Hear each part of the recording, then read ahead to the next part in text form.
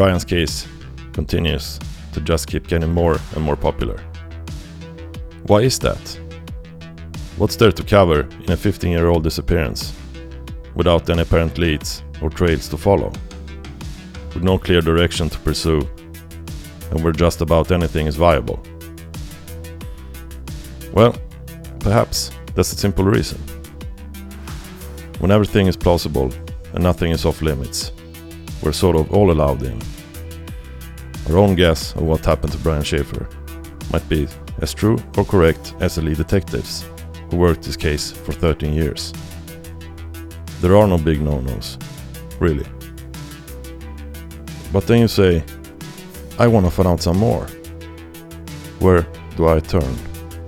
What do I do? I seriously want to know what happened. It gets more complicated. Now the tides turn. The same apparent reasons that made your voyage so inviting now instead screw you over. Now the ride gets rough, really rough, to the point of unpleasant really. You're starting to wonder what you got yourself into. There's nothing there anymore, just void. You hang on, more void. Time passes, even more void. So what now? Do you go back altogether, or do you seek some more meaningless void?